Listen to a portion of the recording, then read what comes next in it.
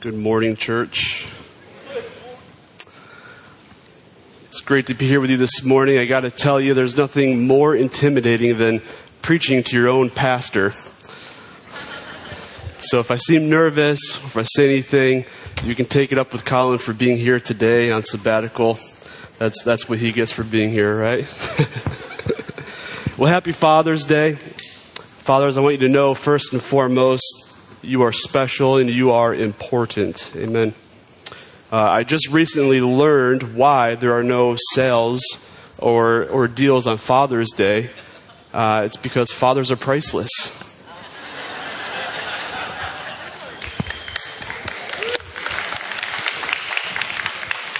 Amen. Well, it really is great to be here with you this morning, and just worshiping the Lord with one another as we continue our one another series in Scripture. I was given probably the most difficult, challenging text of all the summer preachers here. So I think it's because I'm a New Yorker. Okay, I think that's why. I'm not sure. But with that said, I'm going to ask that you just bow your heads with me and just pray. And I'm just going to ask the Lord to just bless my tongue and guide me this morning as we dig deep into Jesus' teaching here this morning. Lord, thank you for today. Thank you for the prayers that have been before in the scripture readings and in the worship, Lord. Father, I pray right now with this congregation that you would bless my tongue, Lord. Father, that you would speak through me, that you would use this message, Lord. Jesus, we are looking at your teaching that you gave your disciples this morning. I pray that you convict the hearts that need it. Lord, that you challenge those who need it. In Jesus' name I pray. Amen. Amen. So the passage that we are looking at this morning is one of our one another statements, or each other, depending on your translation. And we're going to be looking at Mark chapter 9, verses 49 and 50. But before you get to there, I want you to turn to Mark chapter 1. I just want to take you on a little journey to help set the stage for the text that we're going to be looking at this morning. I'm going to kind of get two sermons here in one this morning. I hope you're okay with that. The first part, we're going to look at the authority of Scripture, the importance of God's Word, okay? And the second part is going to be a challenge that the Lord has given us. So if you're in Mark, looking at chapter 1, verse 14, we're told that Jesus came to Galilee preaching the gospel of God, and this is what he says. He says in verse 14, "The time is fulfilled and the kingdom of God is at hand.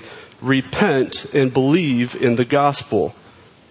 Repent and believe in the gospel. These are very direct statements from Jesus. He does not say the time is fulfilled, the kingdom of God is at hand. Tell them they are loved. Nor does he say the time is fulfilled and the kingdom of God is at hand, but it's okay, you're a sinner, I'm going to do great things for you. Of course, we know that he does. But what I want you to notice is how Jesus, how he speaks, how he teaches, how he preaches with authority, okay? In fact, if you move down just a couple of verses to verse 21, we read about Jesus reaching Capernaum. It says, immediately on the Sabbath, he entered the synagogue and began to teach. Verse 22 tells us they were astonished at his teaching, for he taught them as one who had authority. And if you read further, verses 23 through 29, we witness this account of a man who enters the synagogue where Jesus is teaching. He's with what Scripture calls, he has an unclean spirit, right? And he begins yelling at Jesus. Now, Jesus doesn't necessarily respond to the man per se, but he does respond to the demon, to the unclean spirit within, demanding be silent and come out of him. Again, very direct, with authority. Now, as we read out, we see this man, he goes into convulsions, the unclean spirit leaves him. And as miraculous as that was, and I don't want to take away from that either, but we should hear the response of those who were there. So if you look at verse 27, it tells us they were all amazed. So they questioned among themselves, saying, "What is this? A new teaching and with authority."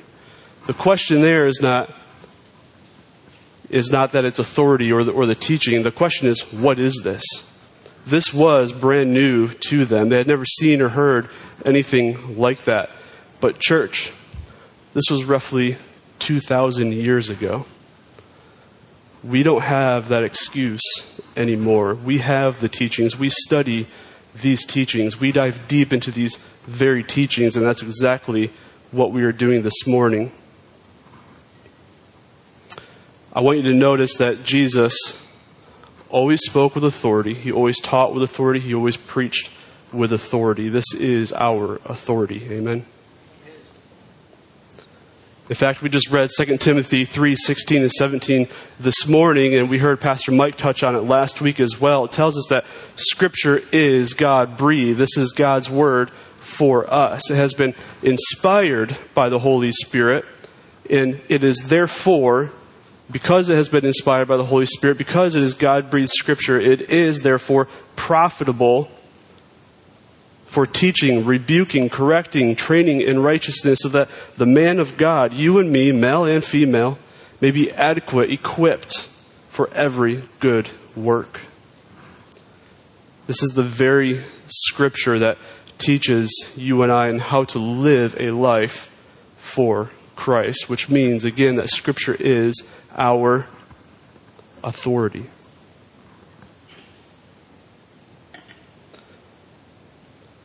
These very words and stories have been preserved for you and me to read, to study, and to emulate. It teaches us how to live a righteous life for God. And because of that, we should follow them, right?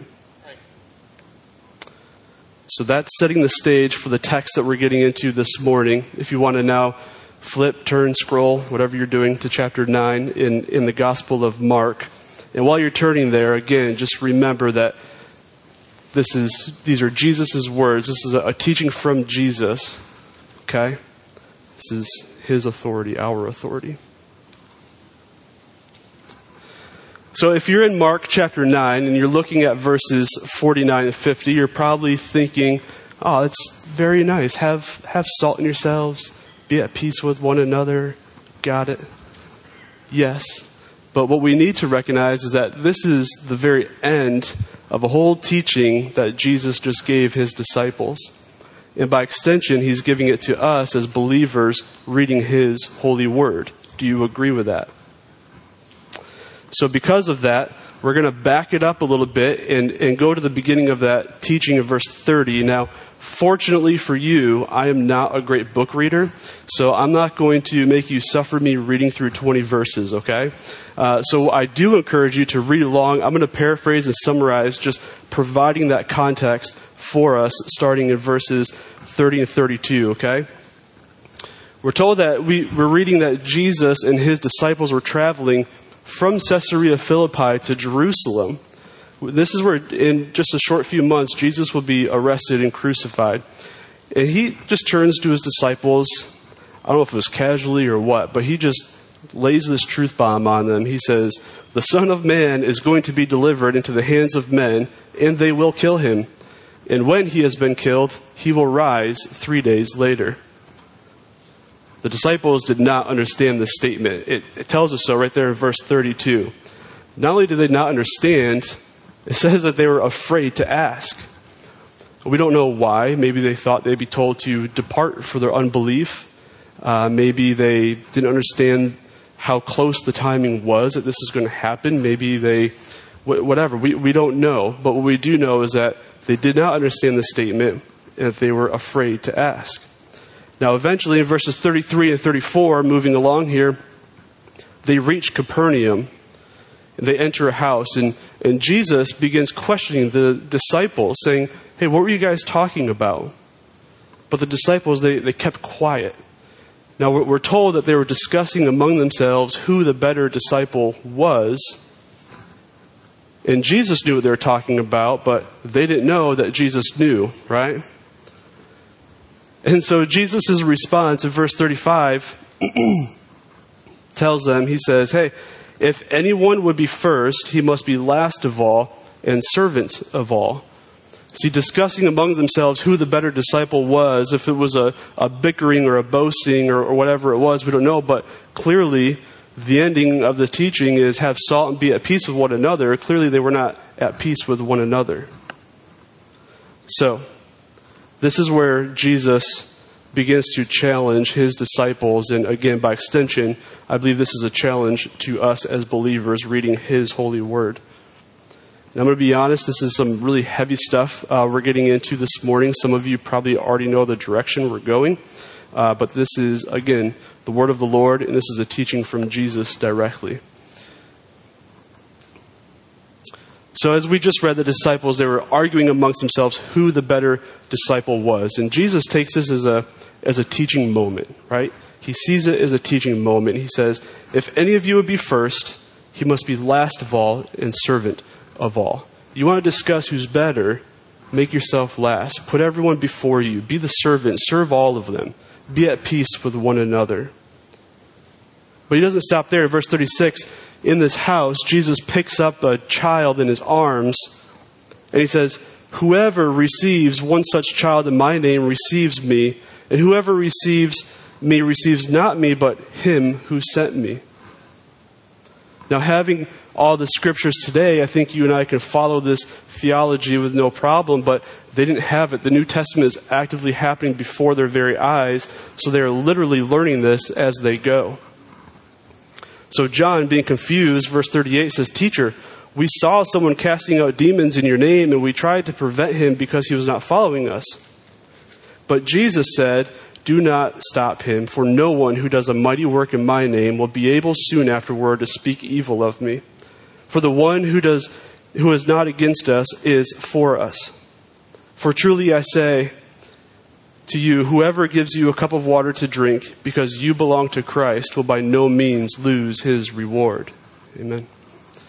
He continues with this child still in his arms, and he says, verse 42, whoever causes one of these little ones who believe in me to sin, it would be better for him if a great millstone were hung around his neck and he were thrown into the sea. Jesus Christ, the Son of God, one within the Holy Trinity, the man whom you and I believe died on the cross for our sins, in 3 days' time rose from the grave, defeating death, who bore the sins of the world, the wrath of God on his very own body, who never once sinned, said that it would be better for you and I to have a millstone hung around our necks and be drowned alive, essentially, in the sea, than to cause a fellow believer to stumble. I don't know about you, but that's pretty terrifying to me, okay? Reading that, I cannot ignore some of the things that I have personally experienced that I think is very common in our society.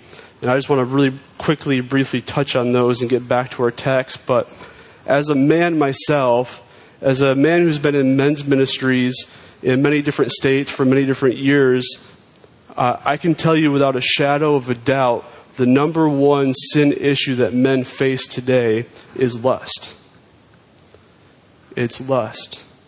And the question I have for the women is, and men, you're not off the hook for this either, it goes both ways. But women, when you are getting dressed in the morning, are you getting dressed to please and honor the Lord? When you're purchasing clothes, is it a way to please the Lord, or are you purchasing something because it makes you look cute, catching an eye? That's a stumbling block. I have personally nothing against alcohol, but when we invite people into our homes, are we asking if they have a struggle with it so we're not a stumbling block? Are we making sure it's put away so it's not out in the open to be a stumbling block? This is a true story. When we were in North Carolina, our church had a phenomenal marriage ministry. About every 6 months or so, we would have a family game night. Now, you're talking 300-400 people would come out to these things, these events, and talk about propaganda. It was being advertised everywhere. It was going out in text messages, emails. It was on the church app. It was posters everywhere, QR codes to scan and sign up at your leisure. It was everywhere. And we actually had someone reach out to the church and say, hey, I'm a recovering gambling addict, and seeing these pictures of cards is a real trigger for me. In that sense, the church was literally being a stumbling block for this individual, and he had to back himself away. Another very common area that's very easy for us, I think we do it without even thinking about it, and this has nothing to do with DBC, this is everywhere that I've seen personally. When we have church breakfasts and dinners, we hear a lot of people saying, I'm trying to cut back on sugar, I'm trying to eat healthier, right? Gluttony is a sin, it's listed in the scriptures as a sin. We're having these breakfasts and dinners, are we providing 5 8-foot tables full of pies and cookies and fudge, or are we providing some healthier options as it not be a stumbling block? These are just some things that we should be thinking about, because the call here, it's real. Now, beyond that very blatant and direct teaching from Jesus, I do believe there are 2 other lessons for us to unmask in this passage. And the first one is about belief, having faith. Have you ever noticed the faith of a child? Children have unbelievable faith, don't they? Unbelievable. Jesus picks up this precious, innocent, faithful, believing child, and he says, whoever receives one such child in my name receives me. And whoever receives me receives not me, but him who sent me. He says, whoever causes one of these little ones who believe in me to sin or to stumble, it would be better for him if a great millstone were hung around his neck and he were thrown into the sea. Having the child, I'm sure there's two ways of looking at that. One is the literal sense of a child that has faith. They believe like no other. But the other sense is a spiritual faith, right? You are born again as a Christian. You start off as a baby Christian, so to speak. You're a child in the faith, and you are growing. You are maturing in the faith. That serves twofold there. But going back to the children, I think we can look at the boogeyman, right? I don't know what it is about children. It seems like every child goes through this phase of thinking there's a monster in the closet or under their bed. And as a dad, I'm like whipping my arms through the closet, kicking under the bed. I've crawled under the bed, like there's nothing here, it's okay. But they believe. That's faith. Believing in the unseen. I ask you this morning, where is your faith? Do you believe like a child believes? A belief in something trumps the unbelief of anything. I truly believe that. And I came up with that myself. Thank you very much. Now, if you struggle in your faith, if you struggle with believing, if you have questions in general about the Christian faith, please come talk to us at the end of the service. We will have people available for that. We don't want that to go unchecked. Amen. The second lesson that we can unmask in this teaching of Jesus are his words. Not just here, but all throughout Scripture, how they reflect his radical love for us while setting the bar for the love that you and I should have for one another. The theology and Christology teaches us that the Spirit of the Lord lives within the believer. Do you agree with that? Then how we treat one another is ultimately how we are treating Jesus. Jesus has called us in authority, with authority, to be the salt, to be at peace, to be united with one another. And I personally am willing to go as far to say that it causes our Heavenly Father great sorrow to see his people in disunity and at odds with one another. So much so that he gave this teaching to Jesus for his disciples, and again, by extension, to us as believers reading his holy, authoritative word. And again, he doesn't stop there, right? From verse 30 all the way down to 50, Jesus is just laying this down on the disciples. Really, really hard stuff, okay? So we're going to take a look now at verses 43 through 48. But before we do that, I feel it is absolutely necessary to have a little sidebar here, okay? Because what I don't want you to happen is we're reading through this together and then you zone out because you think there's something wrong with your Bible, okay? Some of your Bibles may not have verses 44 and 46. They might be totally gone. Maybe you've never known this before. Maybe you've studied this before. I don't know. But I feel it's essential that we cover this really quickly. So verse 48, Jesus, he's quoting from the Old Testament. He says, where the worm does not die and the fire is not quenched. There's a lot of debate whether or not Jesus said that 3 times in verses 44, 46, and 48. Because of that, some translations take it out. Okay? So if you have that translation, don't freak. Don't think there's a printing error. It was by design, okay? I'm going to include it because I believe that the Lord said it and he repeated it to emphasize the importance of hell. And we should not let that be ignored nor let it go unchecked. So starting at verse 43, Jesus, again, these are the words of our Lord and Savior. He says, and if your hand causes you to sin, cut it off. It is better for you to enter life crippled than with 2 hands to go to hell, to the unquenchable fire where the worm does not die and the fire is not quenched. And if your foot causes you to sin, cut it off. It is better for you to enter life lame than with 2 feet to be thrown into hell where the worm does not die and the fire is not quenched. And if your eye causes you to sin, tear it out. It is better for you to enter the kingdom of God with 1 eye than with 2 eyes to be thrown into hell where the worm does not die and the fire is not quenched. Church, we should never take sin lightly. There is nothing light about being told by Jesus Christ himself that it's better to have a boulder wrapped around our necks and be thrown into the sea to drown alive than to cause a fellow believer to stumble. There was nothing light about being told by Jesus himself that it would be better to cut off a limb or gouge out an eyeball than to enter heaven or be thrown into hell with all of our body parts intact. You might be wondering if I take this literally or not. No. I do not believe that the Lord is saying if you struggle with lust, that he is telling you to literally gouge out your eyeball. No, I think he's explaining to us the importance of sin, right? That sin leads to a very, very nasty spiritual death. To the pit of hell where the worm does not die and the fire is not quenched, to quote him. These are the very words of Jesus that have been preserved and passed down for generations and thousands of years for us. It is described as a life of torment, of weeping, of the gnashing of teeth, and it's known as the lake of fire.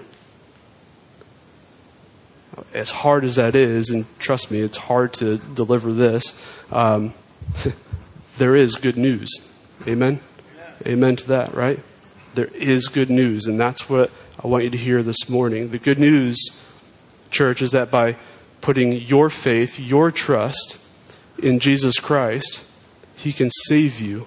He will save you from the eternal life of torment, of the weeping, of the gnashing of teeth, of the lake of fire.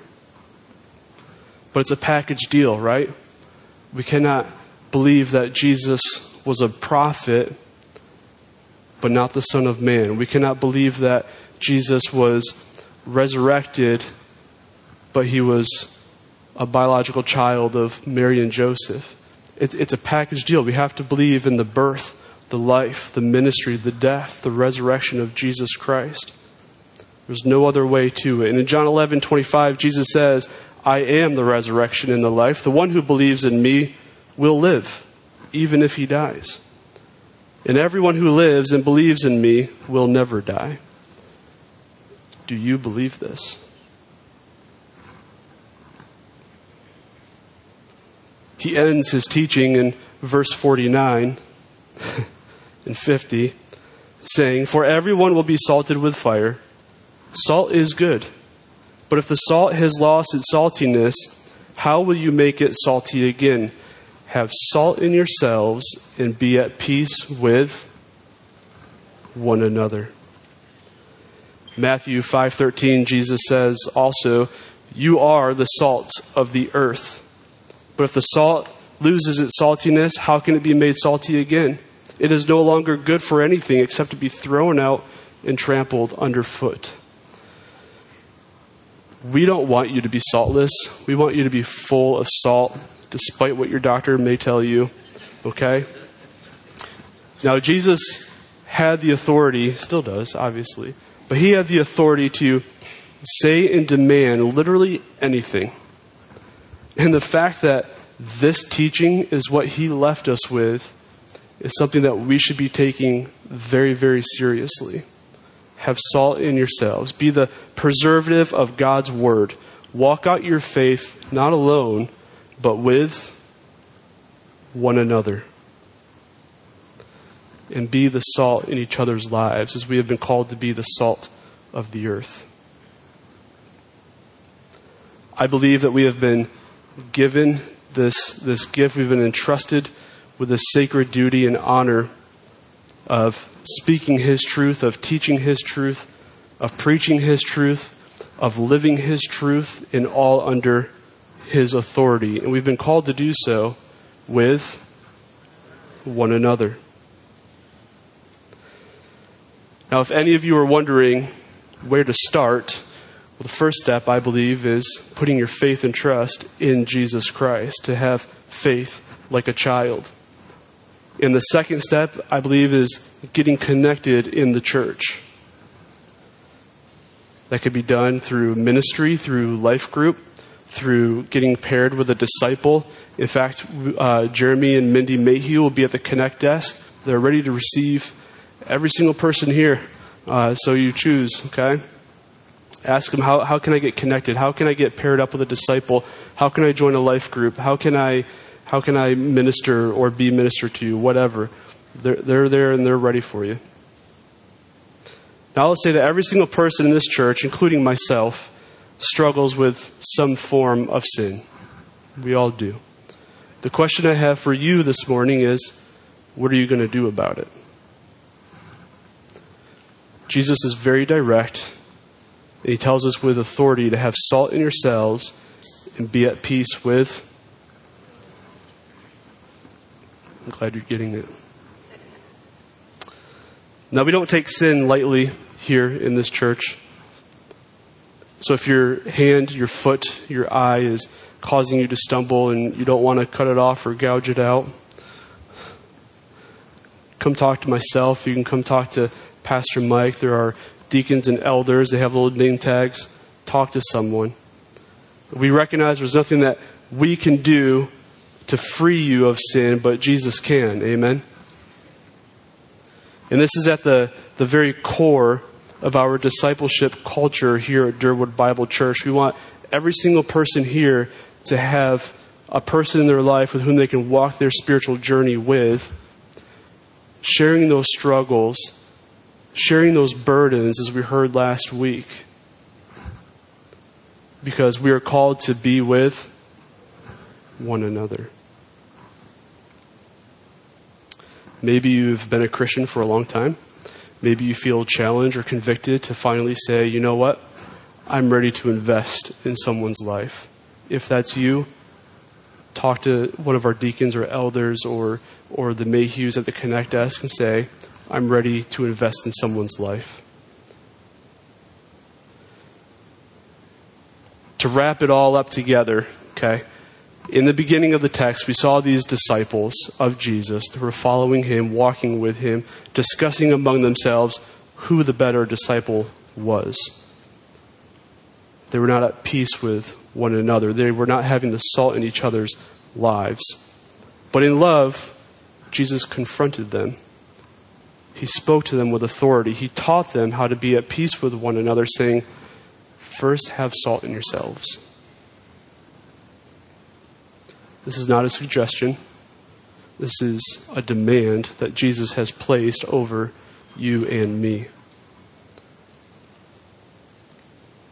What this does not look like is discussing amongst ourselves who the better preacher is over the summer here, or who the better ministry leader is, or who the better Sunday school teacher is, okay? What having salt in yourselves and being at peace with one another does look like is encouraging those who are filling in the pulpit over the summer so that our pastor can have a break. Is thanking the worship team for their practices and their dedication every single week. Showing appreciation to our amazing AV team who consistently come together, putting all this together so that people can come and worship the Lord both in person and online. What having salt in yourselves and being at peace with one another looks like is walking with your fellow brothers and sisters in Christ, even if you have different political views. Maybe you find someone new. Maybe you recognize, I've seen this person around for a long time, but I don't know them. Introduce yourself. Maybe invite them out to lunch. It looks like encouraging those around you and at the same time challenging fellow believers so that they're not living a spiritually complacent life. It looks like going to someone you trust, sharing those challenges in your very life, telling them that you want to walk with one another, you're ready. And when someone comes to you and does share that, it looks like receiving them. It looks like being like Jesus and taking this as a teaching moment as he did with his disciples instead of ignoring them or judging them or punting them off to someone else. Take the opportunity to be the salt in their life.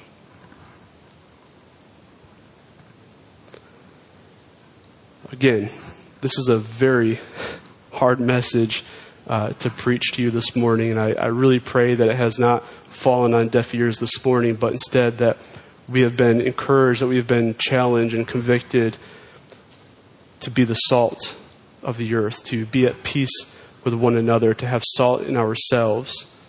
I pray that every single person here this morning, in person and online, has heard the full gospel in its entirety. I pray that people this morning take that first step. They say, you know what? I struggle with pornography. I struggle with lust. I struggle with greed, idolatry, malice, rage, anger, foul language, whatever. I pray that people take that step today and say, no longer am I walking this alone. I can't do it. Because we are called to walk with one another. Please bow your heads with me.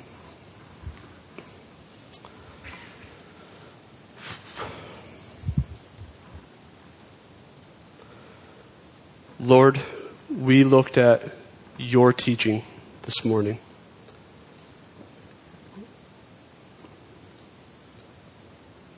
Father, I pray that the message this morning, your teaching that you gave us, has been received.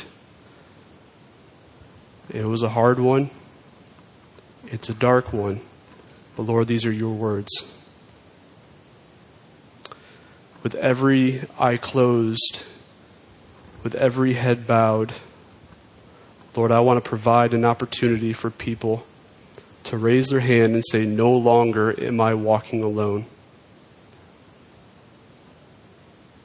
Church, with your eyes closed still, if that is you, please raise your hand and say, no longer am I walking alone. I want to walk with someone. Thank you. Yep. Lord, thank you for this morning. Thank you for your teaching, your word. Lord, continue to convict our hearts that we follow you, that we draw closer to you, that we recognize that following you is beautiful. It's encouraging. It's amazing. It is hard in the society in which we live in today. But Lord, we are ready for the challenge. We are ready to fight the good fight.